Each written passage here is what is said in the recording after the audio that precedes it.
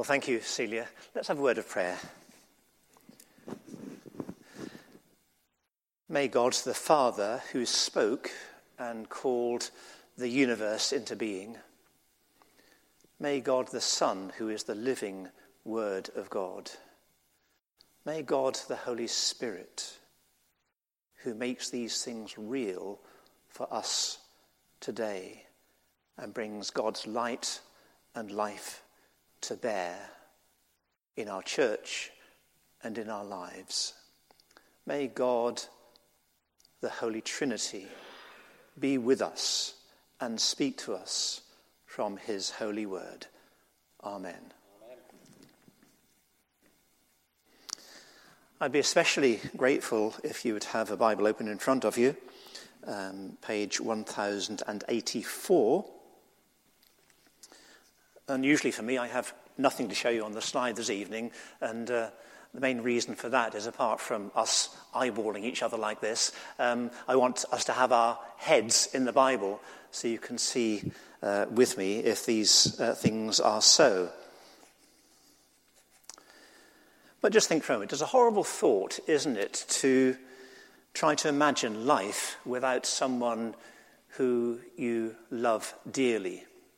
Even if that separation's a temporary one, your son or your daughter going off to uni for the first time, a dear friend emigrating to some distant corner of the world, or an elderly relative leaving their own home, and perhaps you're leaving your home in order to go into care in another part of the country. Even though you hope to see those people again, and we certainly will have contact with them, it's still a painful experience to be saying goodbye for them, even if only for a few days or weeks or months. So imagine the disciples' situation here, the context of our reading that Celia has just given to us. The disciples, Jesus' disciples, were having to get used to the life, to the prospect of life without Jesus. They're sharing one last meal with him, what we call the Last Supper. He has told them that he must leave them. He's also told them at the beginning of this chapter that they can expect to be treated with terrible hostility after he has gone. And yet they've got to carry on without him and witness on his behalf before a hostile world. How do you think they felt about that? And they would have thought mission impossible. And we would have thought the same, wouldn't we? And yet he says in verse 6, do you say that with me? Because I have said these things, you are filled with grief. But then in verse 7, he says a most surprising thing. It is for your good that I'm going away. I mean, what must they have been thinking? How can it possibly be good that you're going away? We love you and we have trusted you. We have been with you night and day over this past year or two. And now you say you're going, and that's good? And then Jesus explains why it's good that he's going away. Unless I go away, he says, the counselor will not come to you. But if I go, I will send him to you. Jesus will go and the counselor will come. That's the order of things. And Jesus says, that's good. And Jesus explains himself in two ways in particular. He says, when the Spirit comes, when the counselor comes, the first thing that he will do, verse 8, is he will convict the world of guilt. When the counselor comes, he will convict the world of guilt. Now, this word counselor is referring to the Holy Spirit. That connection is clear enough in chapter 14 and verse 26. They are two names for the same person, Counselor and Holy Spirit. And I'm told that the underlying Greek word for counselor is the word parakletos.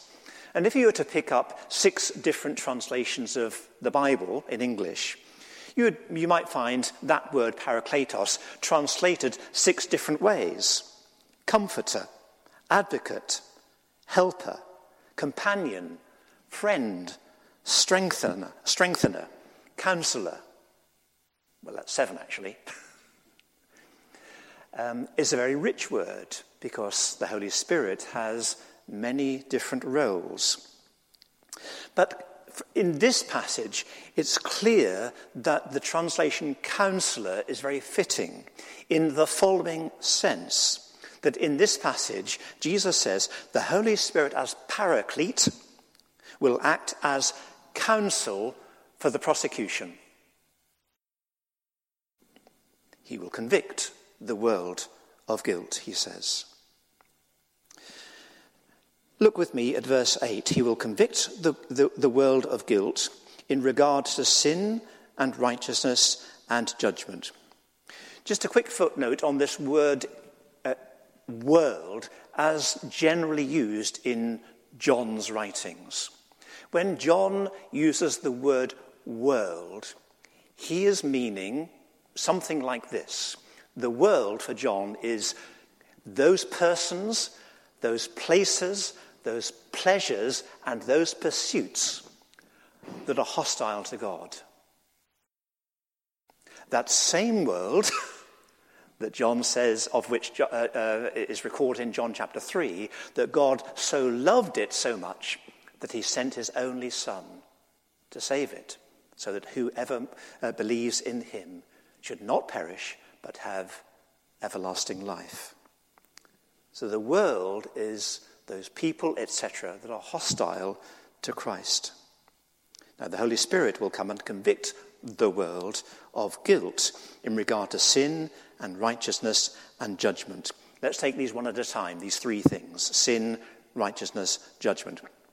The Holy Spirit, as counsel for the prosecution, will convict the world of sin, Jesus says in verse 9, because men do not believe in me. Think about it like this. We are a visited planet. God has come down in the person of his Son, Jesus Christ, and visited us. And to reject this greatest gift of all, God's gift of his own Son, to reject this greatest of all realities is to commit the greatest of all wrongs. For God to offer the gift, and for you or I to say, I don't want it, I'm not interested, go away, leave me to myself, is defined here as a sin that the Holy Spirit will convict the world of. Secondly, the Holy Spirit, as counsellor, will convict the world of righteousness. You could think of that word as perhaps the equivalent of justice. Because again, we are in a legal context here when the Holy Spirit is counsel for the prosecution. He will convict the world of righteousness or of justice. And Jesus explains in verse 10 why this is so. Because, he says, I go to the Father. Just try to get that connection. The Holy Spirit will convict the world of righteousness, says Jesus, because I go to the Father. What's that all about then? Well, surely it means this, that after men have killed Jesus, God will, and so therefore, condemning Jesus as a criminal to death, to execution, God will raise this same Jesus to life and receive him up into heaven. The one whom the world condemns, Jesus, God, will utterly vindicate. Justice will be done. God will raise his Son. And the third thing the Spirit will do as counsel for the prosecution is convict the world of judgment. Verse 11, because the prince of this world now stands condemned.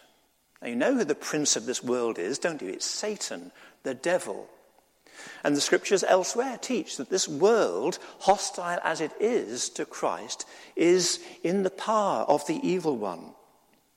But now Jesus is saying, when the spotless Son of God died, the evil one seemed to have won the day. But by that very death, the death of Jesus on the cross, Satan himself has been dealt a fatal blow. Satan has been fatally wounded. He now stands condemned and fatally wounded. And like a fatally wounded wild animal, he can still do harm, but he cannot do ultimate harm. He is condemned. To be on Jesus' side, to borrow the words of an old chorus, to be on Jesus' side in respect of the world and the flesh and the devil is to be on the victory side. So that's three things then that the Holy Spirit will do as counsel for the prosecution. He will convict the world of sin and righteousness and judgment, and for the reasons given. But there's a second thing that the Spirit will do, the counselor will do when he comes, says Jesus. And you see this in verse 13.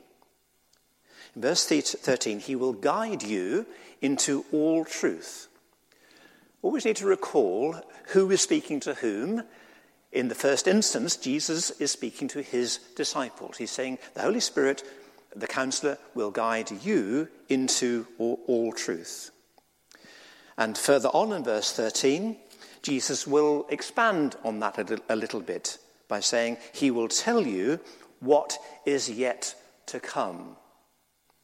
I guess at this moment, our instinct is to jump straight to the end of the world, to the second coming, to the last days. Maybe that's right, but I have my doubts. Think about it again. This is the night before Jesus died. What is to come? What is uppermost in his mind and theirs? Tomorrow and 3 days later, Jesus' death and resurrection. And after that, his ascension. And after that, the outpouring of the Holy Spirit. I tend to think that's what Jesus had in mind when he says the Holy Spirit will tell you what is yet to come. He will teach you the meaning of Jesus' death, resurrection, ascension, and glorification. And then in verse 14, it's made a little clearer again, I think. He will bring glory to me, says Jesus, by taking from what is mine and making it known to you. The Holy Spirit loves to bring the things of Jesus to the world, to us, to you and to me. The Holy Spirit speaks not of himself. He points always to Jesus. So that's fairly brief on that, but I just want to pause and say we've done two things, tried to do two things so far.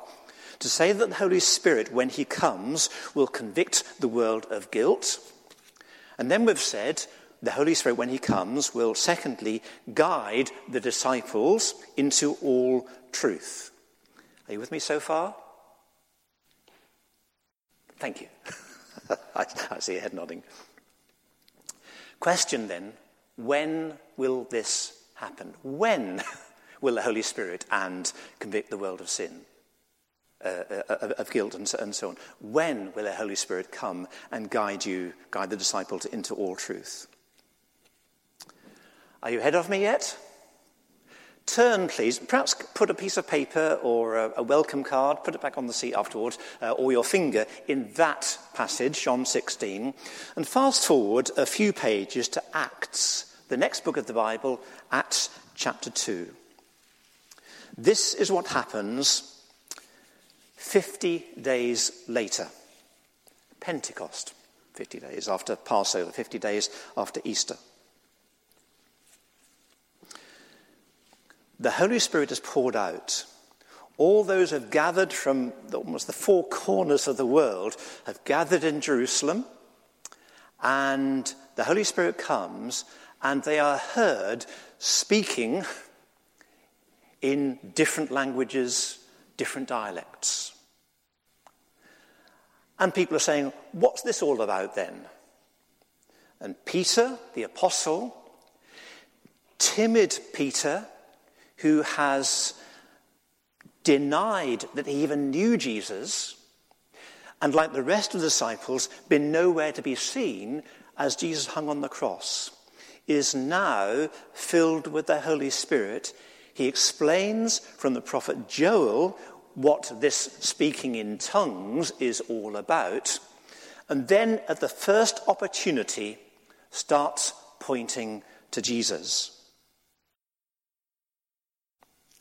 And what he says is this, verse 23.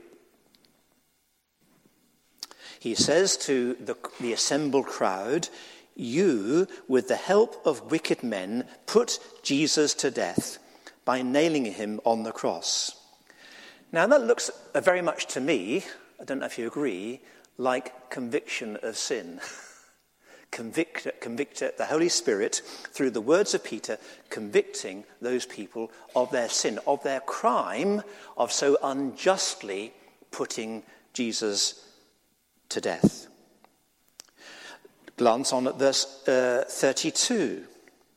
God has raised this Jesus to life, and we are all witnesses of that fact.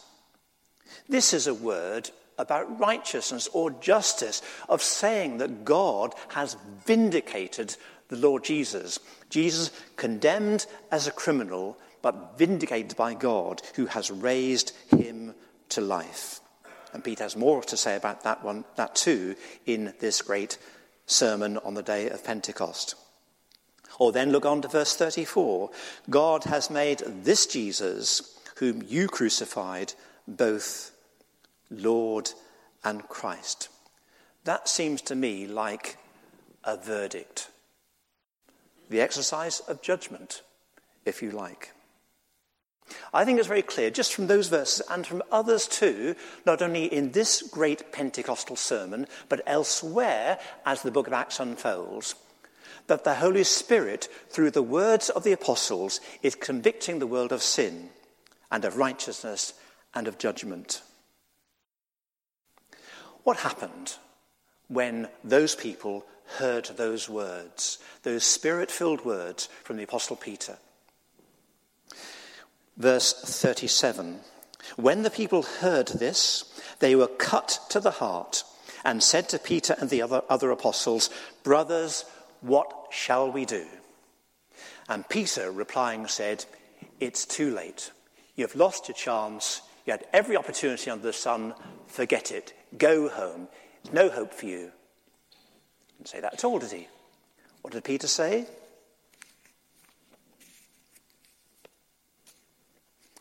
Verse 38. "Repent and be baptized, every one of you, in the name of Jesus Christ, for the forgiveness of your sins, and you too will receive the gift of the Holy Spirit." Conclusion, verse 41. Those who accepted this message were baptized, and about 3,000 were added to their number that day. Here's a summary of where I think we've reached so far. The Holy Spirit convicts the world through the words of those who have been guided into all truth. Peter, timid, fearful Peter, had been filled with the Holy Spirit and so was enabled by the Holy Spirit to speak the word of God boldly. The Holy Spirit had taught him the meaning of Jesus' death and resurrection and ascension. And now he's able to preach that message with a boldness and a clarity and a truthfulness that he could not have dreamed of just a few short weeks before. Two implications. Just if you can turn back, please, to where you had your piece of paper or your card or your finger in. I've got to find it afresh. John chapter 16. Although, in fact, I'd like you to glance back at John chapter 14 and verse 16. So much of these chapters in John's Gospel is about Jesus teaching about the coming Holy Spirit.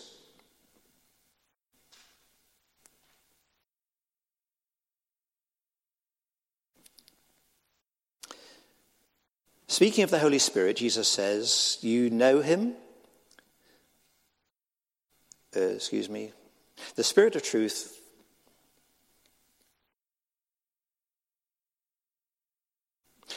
Verse 16, I will ask the Father, and he will give you another counselor, there's that word again, to be with you forever, the Spirit of truth. So even though it's important for me as preacher and you as hearers to understand that these words in chapter 16 were first addressed to the disciples and not to us, the promise of Jesus is that he would be with his people forever. And so therefore it's right and proper for us to appropriate these truths for ourselves today. So let's do that under two headings.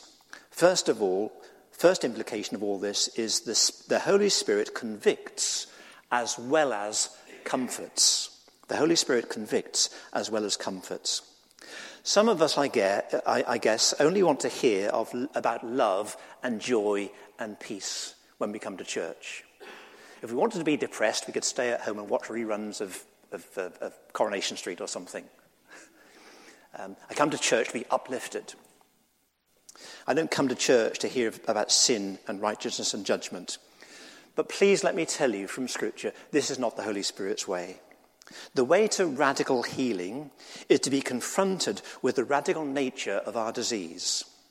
You don't offer an elastoplast to someone who needs a heart transplant.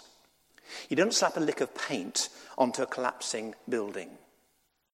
A radical problem needs a radical solution. A man was once accused of a serious crime. He pleaded not guilty, and a court hearing took place. After the counsel for the prosecution had finished making out the case against him, he changed his plea to one of guilty.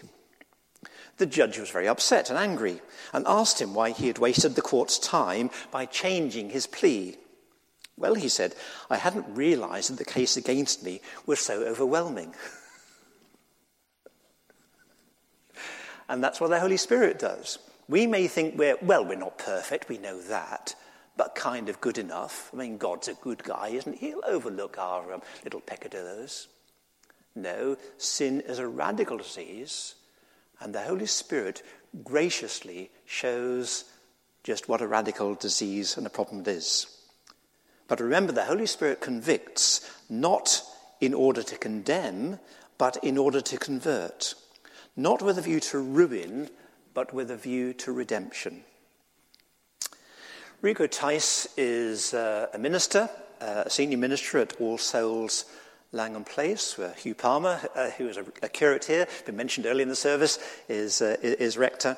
And Rico has a passion for evangelism, co-wrote an introductory course for the Christian faith called Discovering Christianity. Christianity Explored, excuse me. He tells of a young woman aged 29 who, despite having been raised in a Christian home, had politely kept God at arm's length all her life. She went along to a Christianity Explored course. A few weeks into the course, there was an explanation of sin and the cross. Rico asked, has anyone got any questions or comments? This young woman replied, I cannot believe how I have treated God. She burst into tears and had to leave the room. But that in her life was a turning point. Ever since that moment, she has been a committed follower of Jesus Christ. A gracious work of the Holy Spirit is to show the depth of our need. I'm not going to stand here and prescribe for you how badly I think you ought to feel about your sin. Some of you feel badly enough already. Some of you may be sitting here thinking, if only you knew just how bad I was in comparison with all the other people I know, then you would know that I'm beyond hope. Some of you may feel like that, and I understand it. You don't need me pontificating about how awful you ought to feel about your sin. You know that already. But there's others of us feeling, I do my best. I try and live by the Sermon on the Mount. I'm as good as the next person. And for those of us who think and feel like that, then we do need to be shown the radical nature of our problem, our sin, our rebellion against God. And the Holy Spirit will help us and do that for us. That's the first thing. The Holy Spirit convicts as well as comforts. And the second thing is this. The Holy Spirit witnesses to Christ, and so must we. Glance to the end of chapter 15, and Jesus says, He, the Holy Spirit, will testify to me. You also must testify. So as we testify to the Lord Jesus with the Holy Spirit, let's remember He is the senior partner. Famous preacher of a generation ago, Martin Lloyd-Jones, put it like this. The Holy Spirit can achieve more in a single hour than we, with all our organization and hard work, can achieve in a lifetime. We rely utterly on the Holy Spirit to do any lasting good in the souls of men and women and boys and girls. Do you feel discouraged in your efforts to share Jesus in a world that seems increasingly hostile towards him? Do you feel very much on your own as one of the very few Christians in your family, in your class at school or college, or in your team at work? Remember, it's no cliche that one plus the Holy Spirit is a majority. Do you come regularly to church? Do you meet in a home group? Do you attend one of our young people's groups or student groups, or digging deeper after Sunday evening? Do you, or are you planning to meet up one-to-one to read the Bible and pray with another Christian? Because of the Holy Spirit, then we can and we should expect things to happen. When we read the Bible's testimony to Jesus Christ, and when we pray to God the Father through Jesus Christ. As someone put it like this, I don't know how prayer works. All I know is that when I don't pray, things don't happen. And when I do pray, things do happen. Try it. Try reading the Bible and praying and asking for the Holy Spirit to help you with both activities. It is for your good that I'm going away, says Jesus. How good it was that Jesus, after his atoning death, his glorious resurrection, his triumphant ascension to his Father's right hand in glory, how good it was he sent the gift of the Paraclete, the Holy Spirit, to be with his people everywhere and forever. It was good for those first disciples huddled together fearfully in that upper room. And it's good for us too, as we face the challenge and the adventure of being his witnesses today. Amen.